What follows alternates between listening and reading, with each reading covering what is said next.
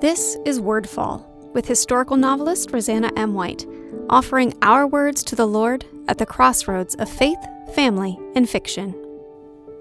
40 Things, Part 5, the last ones on the list, I promise.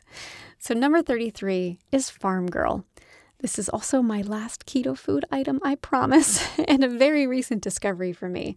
I was lured in by the promise of a noodle mix that actually tasted like pasta but was low carb, which is another mythical item in keto land, like good chips. I have tried Palm Heart pasta and rice. I like the rice, but the texture is kind of weird on the pasta. Shirataki noodles, which gave me the sensation of biting into worms, so nope. I've tried some homemade almond flour varieties that are good, but so high in calorie, and they still don't taste like a noodle.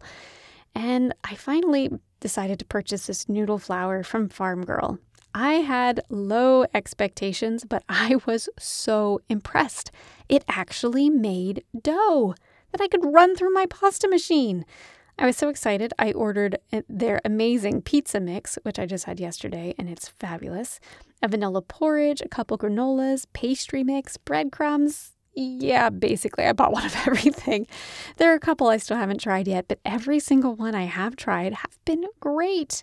And just for reference, the noodle mix works for dumplings too. So the company is actually run by a chef who was spurred to create the products when his wife had to go low carb for medical reasons. And the Farm Girl, after whom it's named, is his Italian immigrant grandmother who taught him how to cook. So super fun story. 34. Jewelry from M.O. Judaica. In March, David and I attended the NRB, National Religious Broadcasters, convention in Nashville. One of the best parts of the event for me was meeting Moshe, an Israel born and raised jeweler currently living and working in California.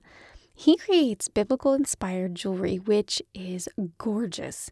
And even better, he has the most kind, gentle spirit. I mean, he's that kind of person that you meet and you just sense the spirit within him. My eye was caught by his Queen Esther line, so I've added the Queen Esther necklace and the Queen Esther ring to my shop, all of which come in 3 colors of gold, and I also brought one of the rings home for my daughter, which I have a photo of on my website. And added to those other designs, he also has an olive leaf and branch necklace, which I've put in my shop too, which, okay, is cute in photos, but it is gorgeous on, and it hits just below the clavicle. You totally need to check it out. 35. Cats and books. So last summer, I snapped a photo of our youngest kitty, Sammy, happily snoozing on the bookshelf by my desk, and I posted it on Instagram with the hashtag cats and books. To my utter surprise, I was shortly thereafter contacted by a calendar company who puts out the Cats and Books annual calendar. They were asking if they could purchase the rights to include that photo in their 2023 calendar. Sure. So they have since sent me both a 16-month planning calendar, in which my photo actually appears, and a 12-month calendar. Sammy didn't make the cut in that one, but they still sent a calendar. It's been so nice. Number 36, the Easter Vigil. So Easter has always been my favorite holiday. I thought nothing could take the place of the sunrise service in my mind as the best thing. Oh, but I was wrong. So this spring we attended the Easter Vigil service too, which is held at sundown on Easter Saturday. And oh my word, this is the most beautiful church service I have ever experienced in my life. Every word is purposeful. Every reading is chosen with the utmost care. There's darkness, symbolizing the kind that reigned before Jesus and after his death. There's candlelight, representing the light he brings with his life and his resurrection, the hope of us all. There's chant, there's song, there's scripture upon scripture that tell the whole story of salvation. There's incense to remind us that our prayers are a sweet aroma to the Lord, and there is no question at all that this tradition has been hewn and perfected over the course of 2,000 years, because it is so gorgeous, so moving, and so carefully constructed.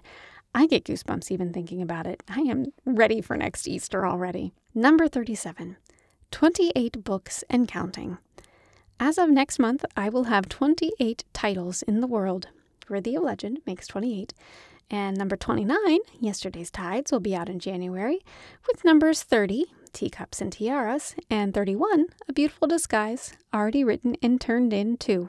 And number 32 is due in September, so I'll have that one finished soon too. Number 38, 1920s Style. The week that Shadowed Loyalty, my 1920s set Chicago Mafia story, released, David and I attended the Gatsby Gala at a local historical house, a themed party to open this museum house to the public for the first time. We had so much fun. And of course, it being a dress-up event, I not only got to break out my gown that I'd gotten for a trip to New York City a few years ago, I also decided to spend a few bucks on a fun headpiece and a fedora for David, which he actually wore. And I did my hair, which turned out to be the crown and glory of it all, hilariously, and much to my surprise. So many of the other ladies at the party had a 1920s dress and headpiece, but no one else had a curled or waved bob. It was so much fun that I have also gotten dolled up for my Facebook Live, my Tea Party Book Club, and a signing event at a convention in Chicago that I attended in the last week of July. So plenty of opportunities to practice my 1920s style, and I totally think we need to bring it back. 39. Afremov's art. Okay, I am clearly a sucker for Facebook ads. This is like number 3 on this list that has come from a Facebook ad.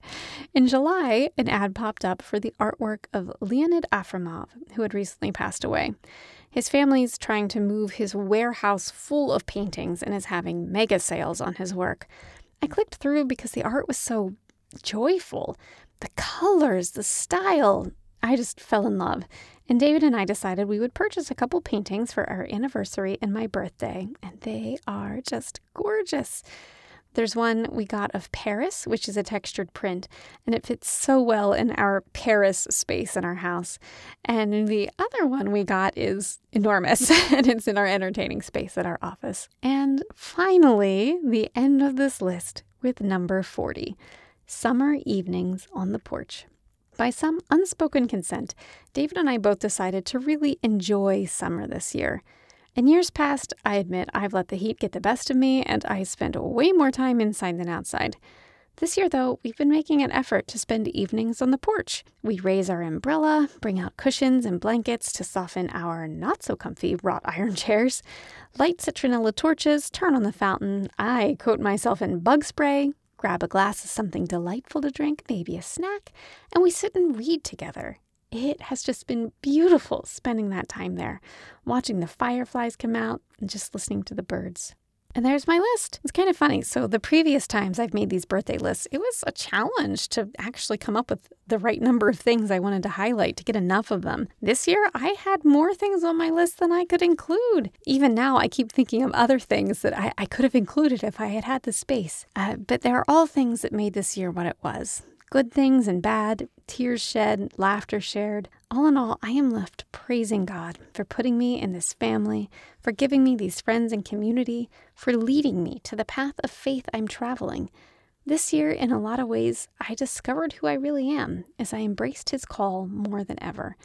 It hasn't come without its bumps and tears and stress, but the joy this year has been more than I knew was possible. So I'm going to wrap up with one of my favorite quotes from the year. Why do I follow you? Because you are who you are, Lord, and because I rejoice in having been called by you. Let the swiftness of my feet in following you be my unceasing thanksgiving. From Fire of Mercy, Heart of the Word. I hope everyone has a fabulous year. Check out RosannaMWhite.com for information about me or my books and to subscribe to my newsletter. This episode of Wordfall is brought to you by Bookish Tees and Totes, bringing you t-shirt and tote bags for book lovers created by book lovers. Check out bookishteesandtotes.com to see our latest designs. Wordfall is a proud part of the Whitefire Podcast Network. Please visit whitefire.tv/podcast for other shows I know you'll love.